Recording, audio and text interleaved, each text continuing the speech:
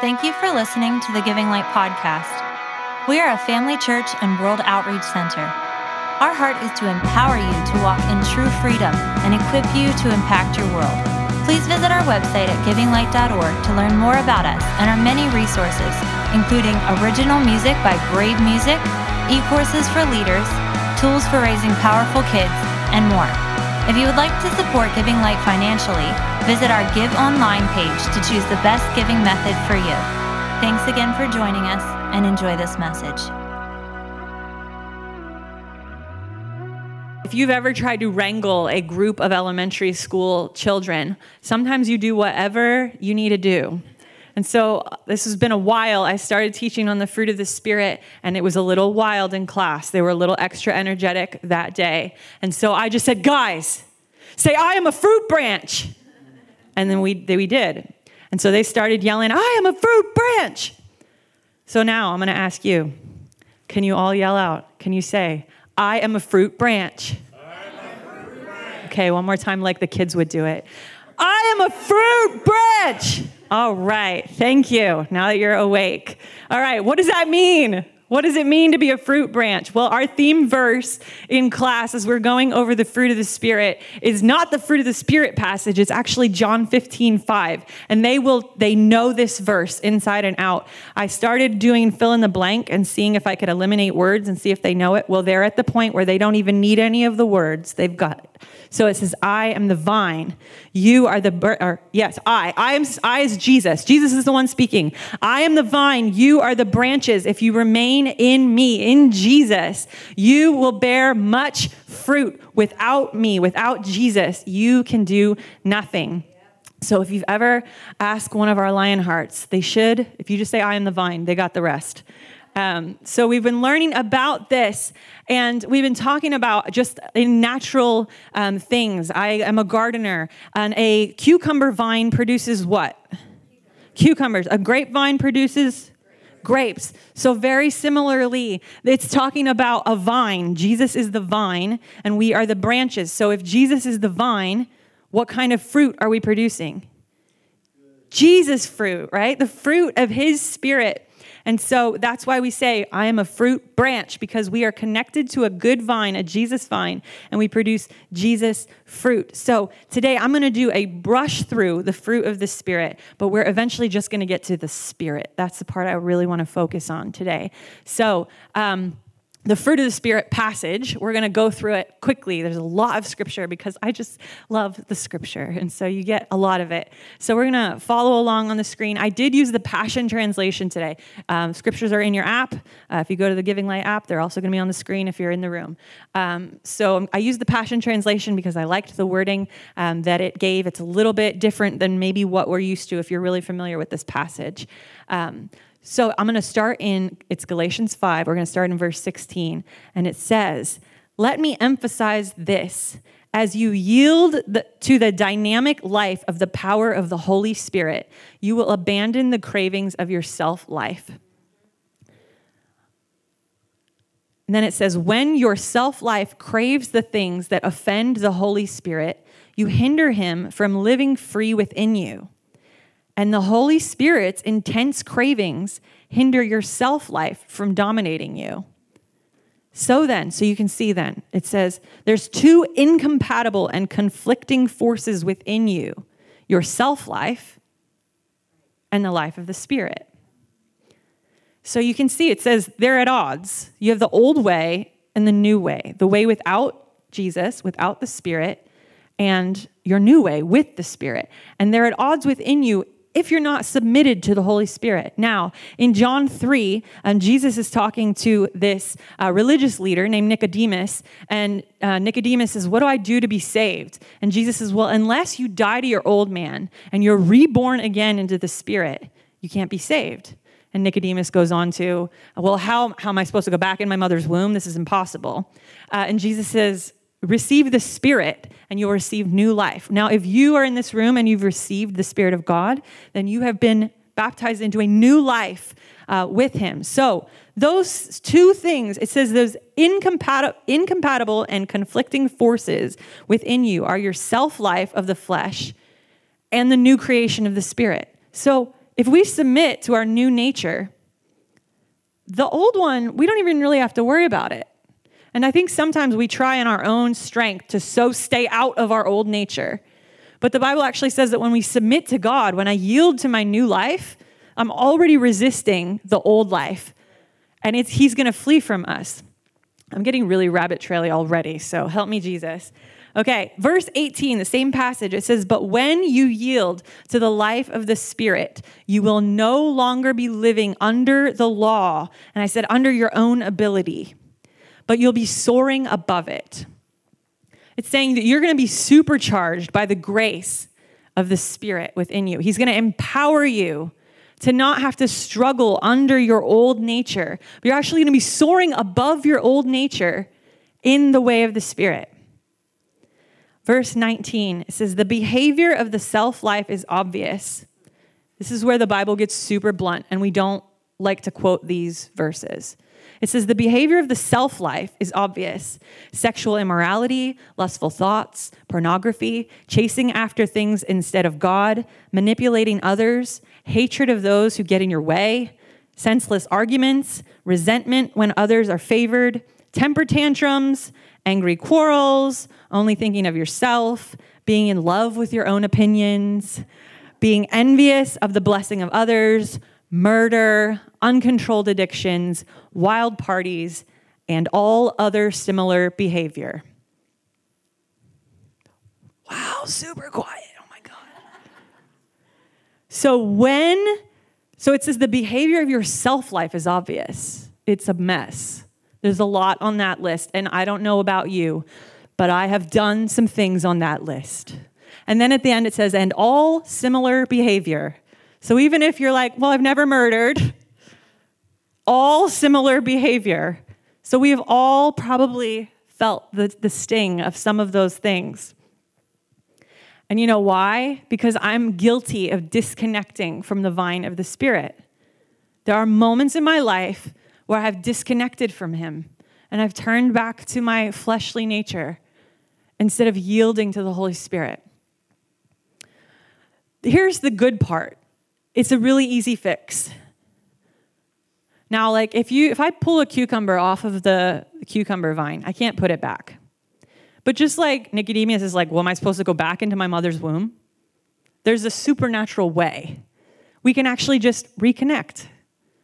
So if we find ourselves yielding to the old nature, all I have to do is reconnect, re-yield myself to my new creation spirit that is within me. And then the passage continues. This is the good part of the passage. It says, so that's the fruit of the old nature. Then it says, but the fruit of the Holy Spirit within you is divine love in all its varied expressions, joy that overflows, peace that subdues, patience that endures, kindness in action, a life full of virtue, faith that prevails, gentleness of heart, and strength of spirit. Never set the law above these qualities, for they are meant to be limitless. So the fruit that his Spirit produces in our lives is like the pinnacle. It's like the best way of living.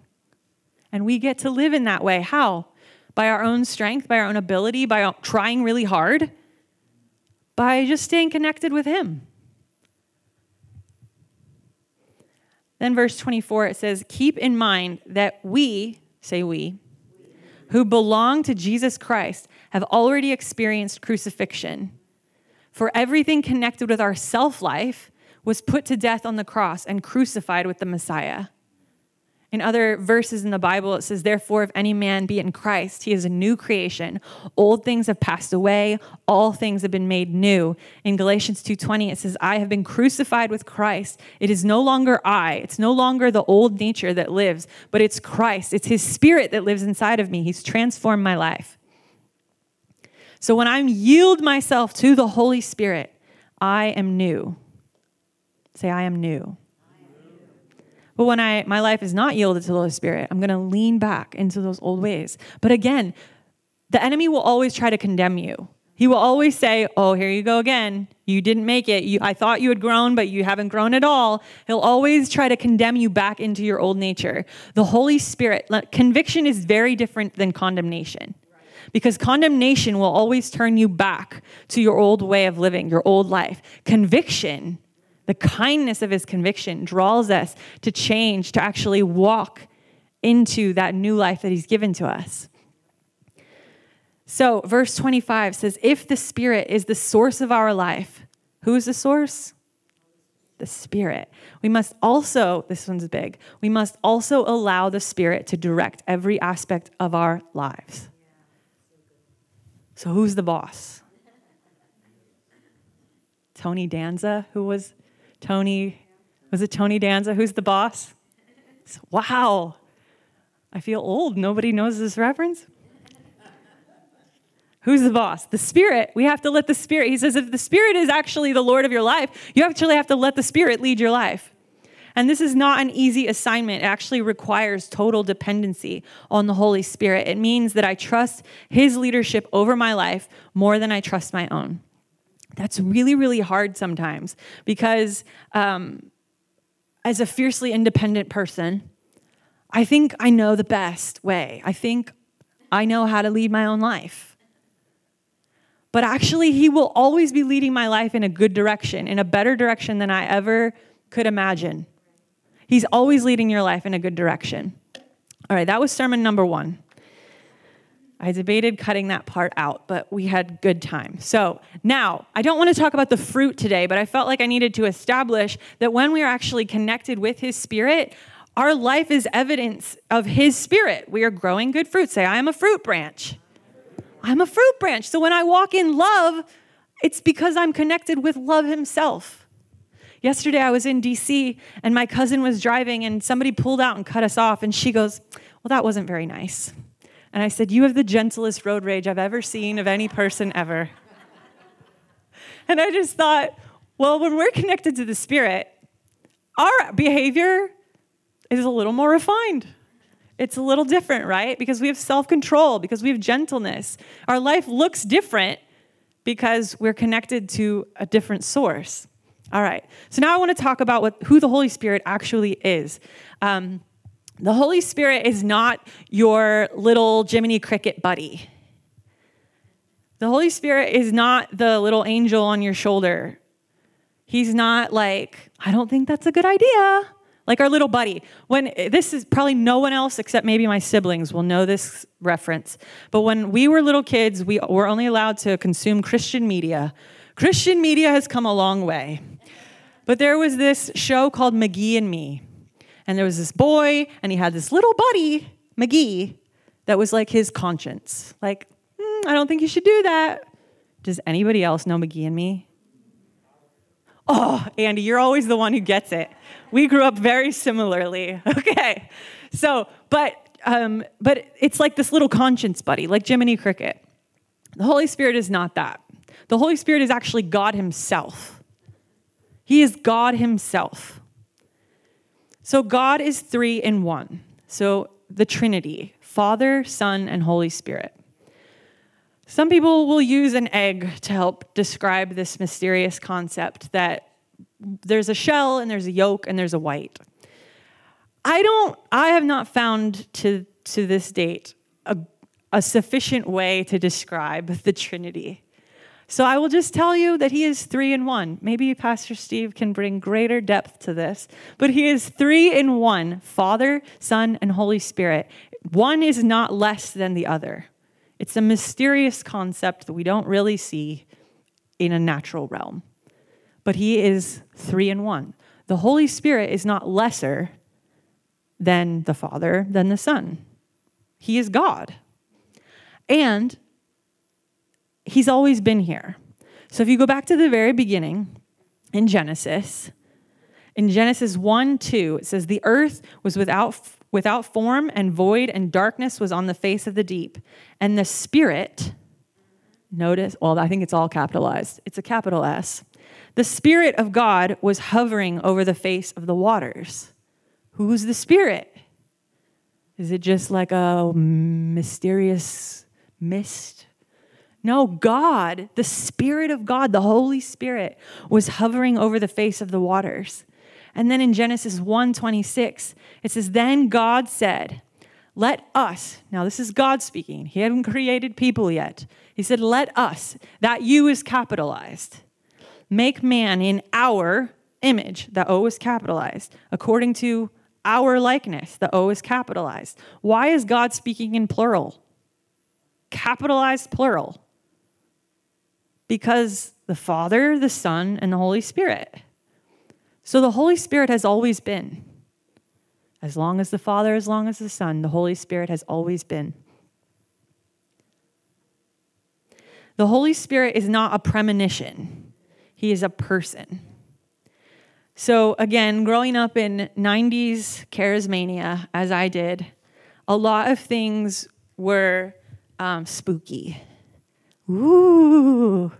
Like we were aware that there's light and darkness. There is light and darkness. But we were really aware of light and darkness. That's why we're only allowed to consume Christian media, because we didn't want to step in to the ways of darkness, right? So I was afraid of everything as a kid, and I remember having an argument with my aunt. I was at her house. Usually that meant my mom was having another kid when I was at my aunt's house. So I remember she put on TV, and we weren't allowed to watch most TV, but she put on this show called PB&J Otter, and I remember arguing with my aunt and saying, I can't watch that, it's bad. Because I was so used to, we don't do dark things, we do light things. But in my very limited, very childlike mind, if it wasn't Jesus, it was darkness. So I remember arguing with her, and then as I got older, I realized that show is actually about 3 otters. One's named Peanut, the other one's named Butter, the other one's name is Jelly. There's nothing dark about this show at all. But I was very, very aware of good and evil, light and darkness. And so, but I say all of that to say the Holy Spirit is not ooh. He's not this dark, he's not a spirit like a ghost. You can't see a ghost. He's not, what do we call it? The Holy Spirit or the Holy Ghost? So, whoo, right? So we can think the Holy Spirit is the creepy part of God, right? What? God is spirit. Yes, he is a spirit. But in our natural thinking, we think of spirit as spooky a lot of the times. But the Holy Spirit is not that kind of spirit. I could go into further, but I don't have time. And that there is a spirit realm, right? There's light and darkness. We can't see it with our natural eyes. But then there's a higher spirit that is above light and darkness, that is God. And so he is the Holy Spirit. He is God. Are you with me? All right, barely, but we'll keep going. All right. So the Holy Spirit's not a premonition. He's an actual person. And that's another thing. He's a person. He's not just a force invisible in the world. No, he's a person. He has a personality. So the Holy Spirit is a spirit, but he's not a spooky spirit. And the Holy Spirit can be described as God's personal presence. So the Hebrew word for spirit, so in the original language when the Bible was written, it was written in Hebrew and Greek mostly, and the word that in the Hebrew for spirit is ruach. Can you say ruach? If you don't nearly get to phlegm state, you're not doing it right. Ruach. Ruach. Okay. That's the way the Hebrews would say it, yes. Probably better than I'm saying it. The Greek word is pneuma. Can you say pneuma? So I looked up these words, and in both of those definitions, it uses this to define the word. It says that he is never referred to as a depersonalized force. And that's just to hammer in. He is not a premonition. Ooh. He's a person. He is never referred to, God is never referred to, Holy Spirit is never referred to as a depersonalized force. And he's not just good vibes or energy. We hear a lot of that today, that we believe in the spirit world. Well, they're often talking about, they're not talking about the capital S spirit world. He's not just good vibes or energy. He's a person who is God himself. And why is it important to know this? Because being aware of the spirit realm is not the same as knowing God. And in Matthew 7, verse 21 and 23, it says, "Not everyone who says to me, Lord, Lord," this is Jesus speaking, "not everyone who says to me, Lord, Lord, shall enter the kingdom of heaven, but he who does the will of my Father in heaven." And he says, "Many will say to me in that day, Lord, Lord, have we not prophesied in your name? Have we not cast out demons in your name? We've done many wonders in your name." They've done spiritual things. They've been aware of light and darkness. They've cast out darkness. But then he says, "And I will declare to them, I never knew you. Depart from me, you who practice lawlessness." They were aware of the spirit realm, but they didn't know the Spirit himself.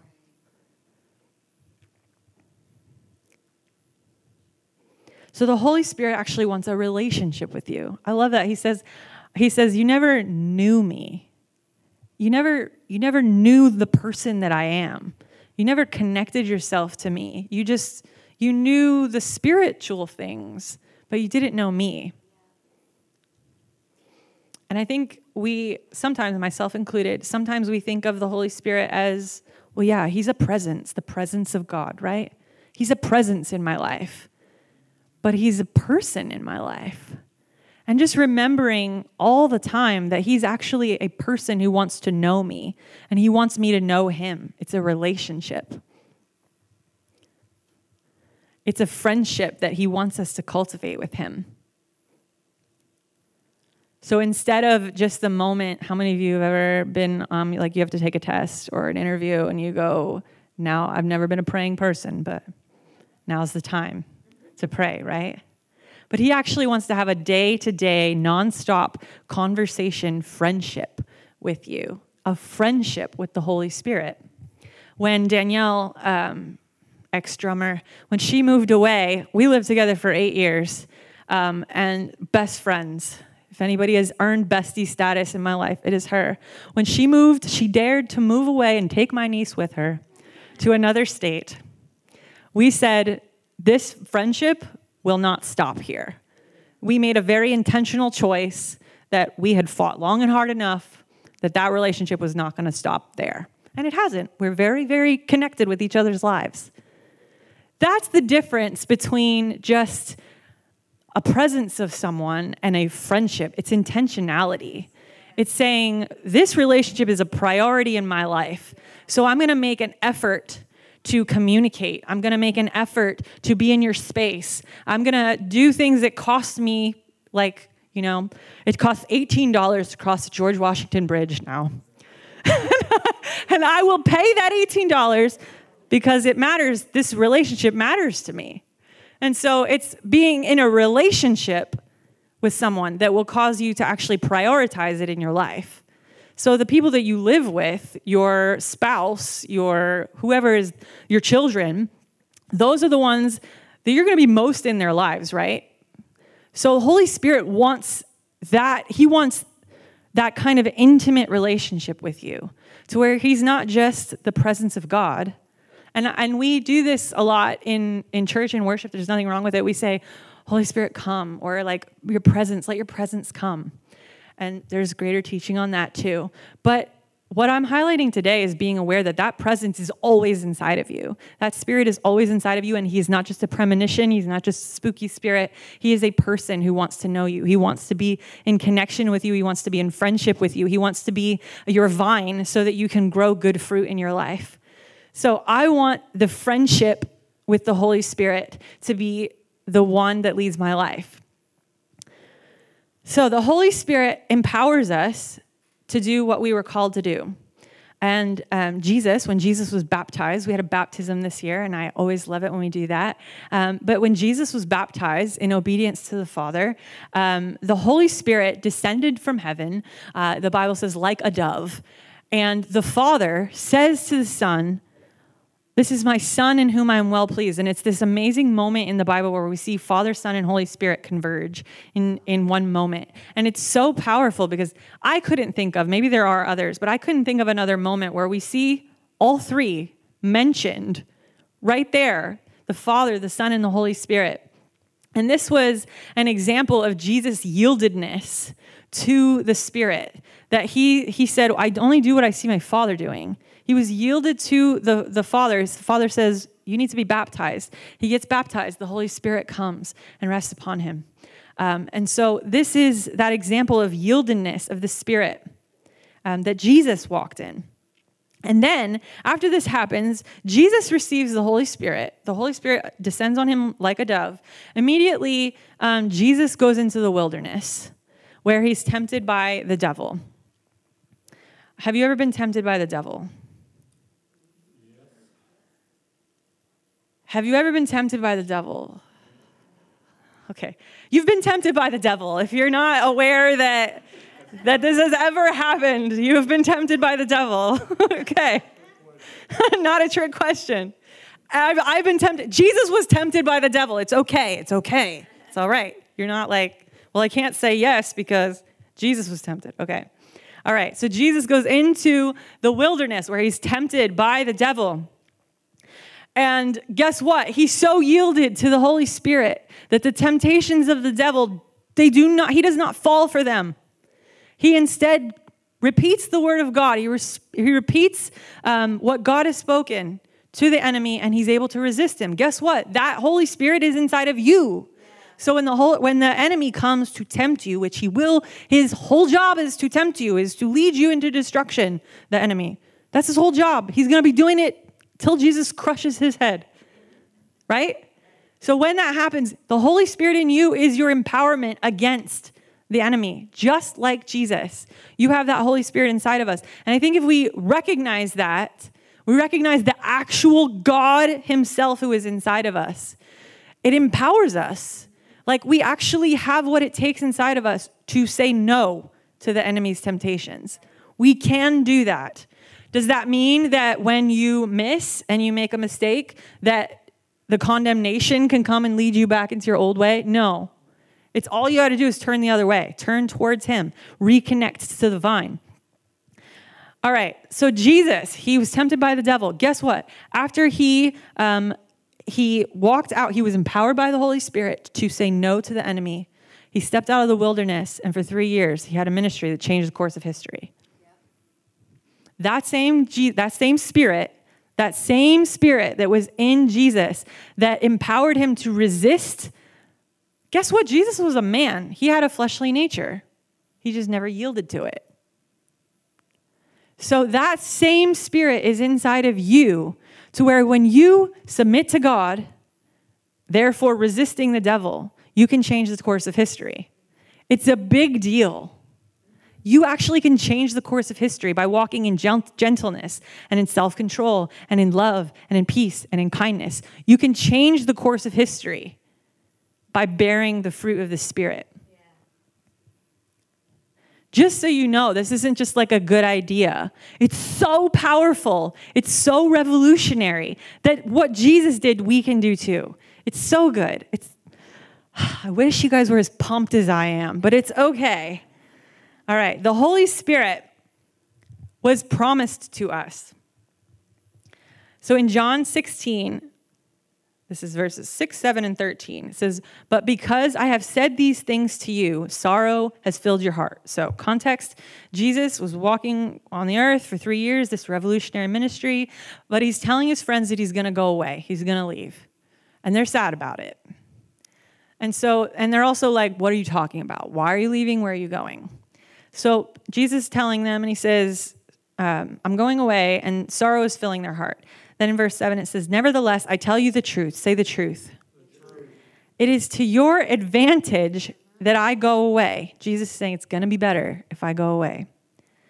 For if I do not go away, the helper will not come to you. That helper, that word is capitalized.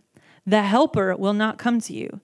But if I depart, I will send him to you. And when he comes, he will guide you into all truth. This is awesome. Jesus is saying, I have to go. I got to go away, but it's going to be better. It's going to be better. Do you think they believed him? No. They did not believe him. They're like, how could it be better? We're literally walking with Jesus. How could it be better than that? But he says, I tell you the truth. The truth. It's better if I go away because I'm going to send the Holy Spirit to you. And he's going to be my personal presence in your life, empowering you to live your new creation design. Say amen. The Holy Spirit is our helper. Jesus says, I'm going to send the helper to you. In John 14, 25 and 26, he says, these things I have spoken to you while being present with you. Who's talking? Jesus. These things I have spoken to you while being present with you. Jesus is with them. He's talking to them. And he says, but the helper, the Holy Spirit, whom the Father will send in my name, he will teach you all things and bring to your remembrance all the things that I've said to you. So Jesus was present with them externally. We could touch him, we could see him, we could talk to him, right? Jesus was there in the flesh. The Holy Spirit isn't just around us, he's in us. So Jesus could go to Galilee and be with the people in Galilee, and they could go to Nazareth where they didn't want him, right? But he was still a person, only being in one place at one time, right? But the Holy Spirit can be in us, in me. He's in me everywhere I go, not just in church, not just in the prayer meeting. He's in me all the time. He's the personal presence of God inside of me. This is awesome. Say it's awesome. Just fake it till you make it, guys. It's awesome. Okay.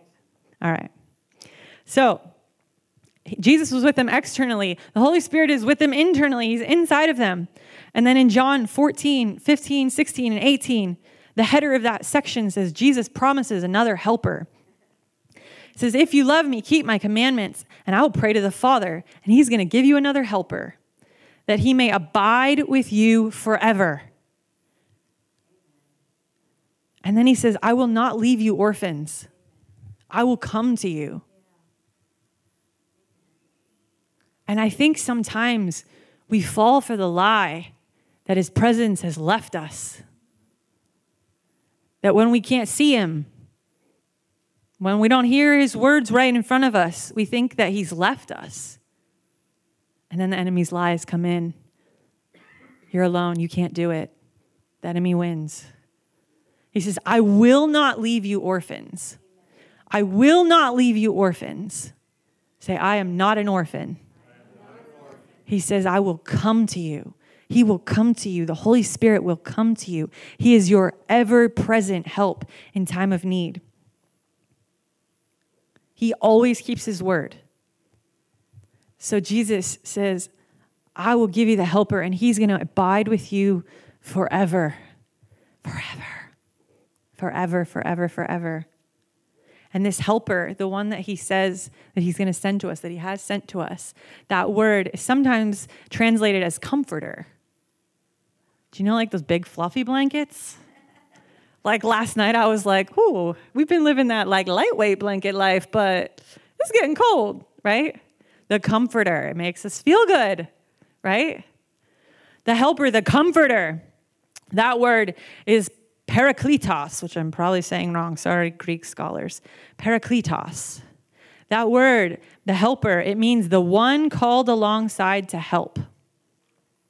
And I think sometimes we think that the helper is like our last-ditch assist. Like we're doing all the heavy lifting, and then we're like, oh, I'm slipping, help. And then Jesus or Holy Spirit goes, boop, and just pushes us over to where, oh, thank you, got it. Jesus is not, or Holy Spirit, sorry, I interchange them just naturally. But the Holy Spirit is not just the last-ditch assist. And I think sometimes myself, remember, I was going to say, I am woman, hear me roar. I don't believe that. But sometimes that like independence in me is like, I can do it myself. But when we do that, it gets really heavy. The yoke becomes really heavy. The burden is heavy. And I'm just trying to remember more and more and more, the helper is with me. The helper is with me. So instead of waiting until I run into a brick wall to cry out to the Holy Spirit, to every moment of every day, oh, Holy Spirit, thank you. Holy Spirit, help me. He says he's the helper. Holy Spirit, help me. From morning to night, Holy Spirit, lead my life. Lead my life in a good direction. It's who he is. It's what he wants to do. And we just get so used to doing it on our own strength, on our own ways, on our own ability, thinking that I can lift 90% of the load and then I just need the 10% boop of the Holy Spirit to help me get over the edge. But what if I switch that around? Because he actually wants to partner with me. But what if he's doing 90% and then I'm just partnering with him? I think it'd be a very different experience. And his yoke is easy and his burden is light. So I'm working on this in my life because I want that friendship with him that remembers that he's here to help me. And if you're like me, you don't want to burden someone. So I don't ask for help until the last minute. He's the one called alongside to help. And I think sometimes I go, I got it, I don't got it. But what if I actually let him lead me? I think it would be a really different experience. And that's the one I'm determined to taste on this earth. But it just takes every day recognizing the helper is here. The helper is here. And it's not like 1-800, call help. 1-800, I need an assist. He's not my phone a friend. No, he's the helper inside of me, the Spirit of God called alongside to help. I want to live that way. And to take it further and a little bit more artistic. Pastor Joel just rolled his eyes. That word spirit often is translated breath. Breath, wind, breath. And I want to live in such a way that it's his breath that keeps me alive. What happens when you stop breathing? Loretta, what happens when you stop breathing? Just say it. You die. Thank you. Yes. You die, right? Well, this body dies. This body requires breath in order to live, right? So when this body stops receiving breath, it dies. All right, I'm not going to go into the rabbit trail. But I want it to be so that I'm so dependent on his breath, his spirit inside of me, that without it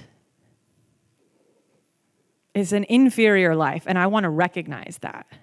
I want to recognize when I'm having a hard time that it's because I'm forgetting that his breath is in my lungs. His spirit is inside of me. I just want to get quicker at recognizing that when I'm struggling, I'm not relying on the spirit inside of me. It's okay. It's not a condemning thing. It's a learning to depend on him, on the helper, the one who's called alongside to help. I want to be so aware of him that he is what keeps my spirit alive, that I just yield to him always, that I keep going back to him. There's a joke in our podcast, the Life Exchange podcast. One episode, I had the audacity to say that I'm really into breathing. And what I meant was, I believe in breathing exercises. And Pastor Joel goes, we're all really into breathing. Which is true. Can't live without it on this earth. But I want, just like I take time to intentionally breathe, I want to take time to intentionally be aware of his spirit inside of me. The more I'm aware of it, the more I'm going to rely on it, the more I'm going to trust it, the more I'm going to stop thinking I could do it all myself and actually call upon the helper inside of me. So this requires an intimate friendship with the Holy Spirit. So I won't know his voice if I don't make it the loudest one in my life. Am I allowing the story that I've told myself to be louder than the one he's telling about me? All right, real fast. Shame will cause you to hide from him. In Genesis 3:8, it says, and they heard the voice of the Lord, Adam and Eve, they had just sinned. They heard the voice of the Lord walking in the cool of the day. Side note, that word cool is ruach. They were walking with the Spirit. And Adam and his wife hid themselves from the presence of the Lord God amongst the trees of the garden. So the Spirit was present. It says they were walking in the midst of the Spirit. But they had sinned, and so they were hiding from him. And I often wonder, what if they would have called out to the helper instead? But we don't know that. We don't know that choose your own adventure.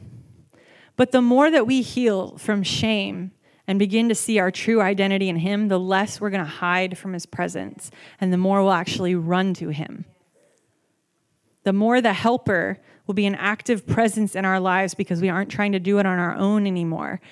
We're not trying to cover up our failures. We're giving them to him. So why are we like, and this whole message was not an ad for the shame course, but just a reminder, it's very important because shame causes us to actually hide from him. But when that veil is lifted, when shame is lifted off of our lives, we can freely run to the helper.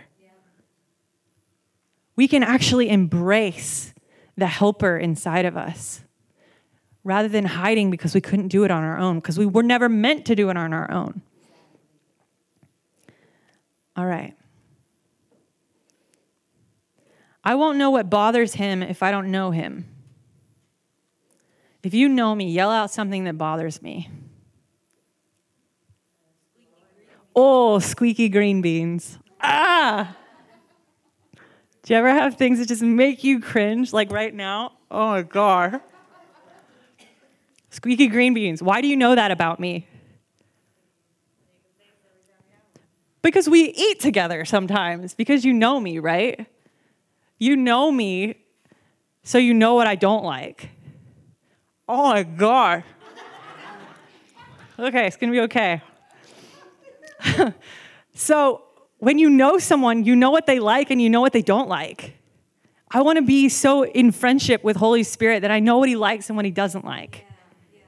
So that conviction, when I go into a place or I say something or I do something or I have an attitude or whatever it is, I want to be so in friendship with him that I know when he doesn't like it. And then I change the way I'm doing things. Like, it takes that level of intimacy, that level of friendship to know what somebody likes and what they don't like. And then on the other side, I want to know what he likes. He likes it when I worship. He likes it when I call out to him. So the more I know him, the more I'm going to know what he likes, what he doesn't like. I'm going to strengthen that friendship with the helper, with the Holy Spirit, with God himself inside of me, his personal presence called alongside to help me.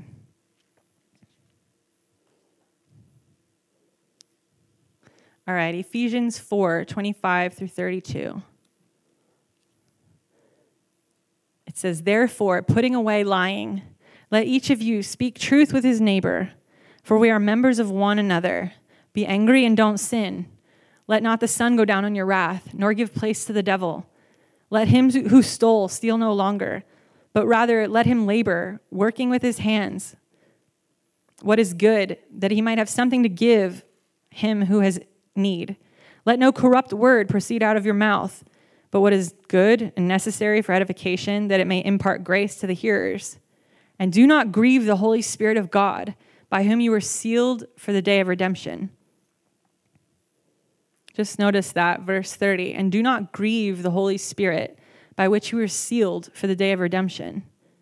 Then it says, let all bitterness and wrath and anger and clamor and evil speaking be put away from you with all malice, and be kind to one another, tenderhearted, forgiving one another, even as God in Christ forgave you. This passage gives you insight into what he likes and what he doesn't like. Don't grieve the Holy Spirit by doing these things. Instead, do these things. So we have the word of God as instruction to help us know him, to help us know the helper.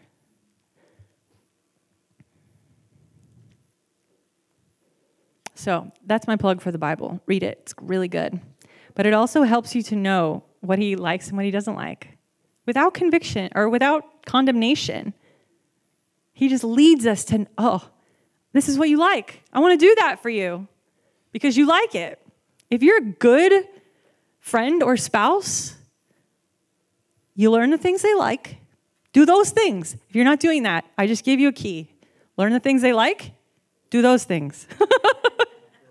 After all these years, hopefully you got that. But all right.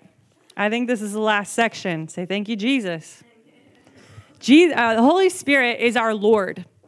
In 2 Corinthians 3:17, it says, now the Lord I'm referring to is the Holy Spirit. Did you ever hear the scripture verse, where the Spirit of the Lord is, there's freedom? This translation says, now the Lord that I'm referring to is the Holy Spirit. And wherever he is Lord, there's freedom. That word Lord means he to whom a person belongs, the one who holds the power of decision. And it means master. Where the Holy Spirit holds the power of decision, I have freedom. And it seems so counterintuitive to our human nature to say where someone else is in charge, that's when I'm free. But that's what it says. Where the Holy Spirit holds the power of decision in my life, I'll never be more free.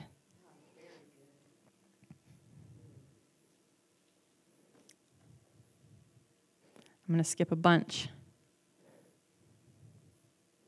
But I want my life to be one long journey of learning dependency on the Holy Spirit, my helper. And I was remembering when I was a little kid, as independent as I have always been, I loved doing stuff with my dad, like menial stuff. My dad to this day loves to rearrange furniture.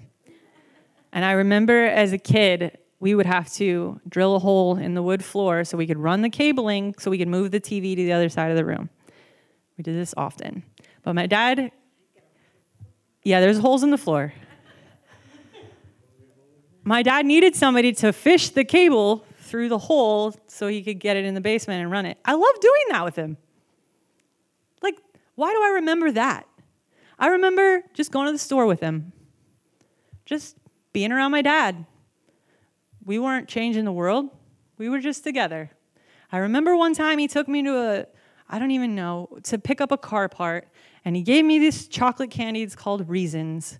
And I thought I would never get my teeth apart again because they're very sticky. But it's those little memories that I have. I just liked being with my dad.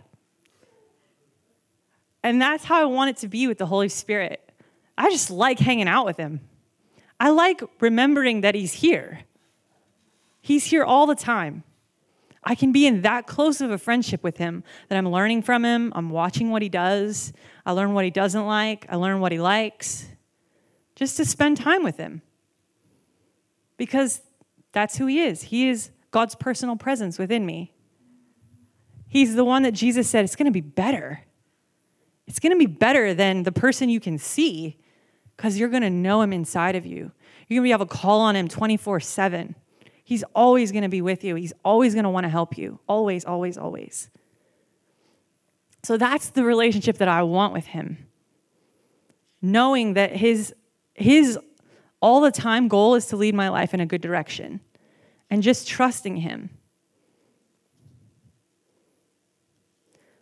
So, this message is called Friendship with the Holy Spirit. And I hope you learned something today. That you have the helper inside of you. That he's the one called alongside to help. He's the comforter. And then sometimes we think, well, we can't call on him for that. It's not big enough. No, you can call on him for everything. Everything. Holy Spirit, help. Holy Spirit, would you come? Would you let me remember that you're present right now? So I want to pray for you. Holy Spirit, thank you that you are our ever-present help in time of need. that you are the personal presence of God inside of us. God, I thank you that you're the better way. Holy Spirit, I thank you for developing friendships with us. God, that we would recognize the difference between condemnation and conviction, because conviction will always lead us back to you. God, I thank you that when we submit to your Spirit, when we give you the power of decision in our lives, that we experience freedom. Holy Spirit, I thank you that you're the better way. God, and I just ask right now for a tangible awareness of your Spirit inside of us. That it changes our lives. It changes the way we see things. And Holy Spirit, I thank you that you are our helper. You lift us up. God, when we're weak, you are strong. You are kind. That your kindness leads us to repentance.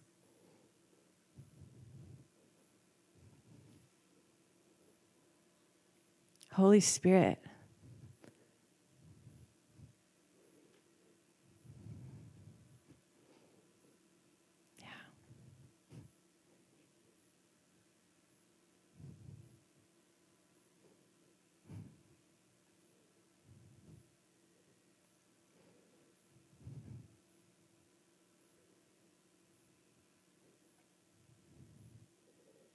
Holy Spirit, thank you for your friendship.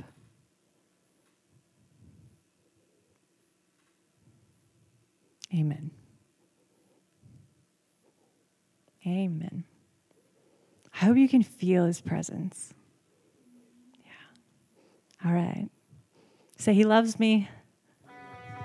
Amen.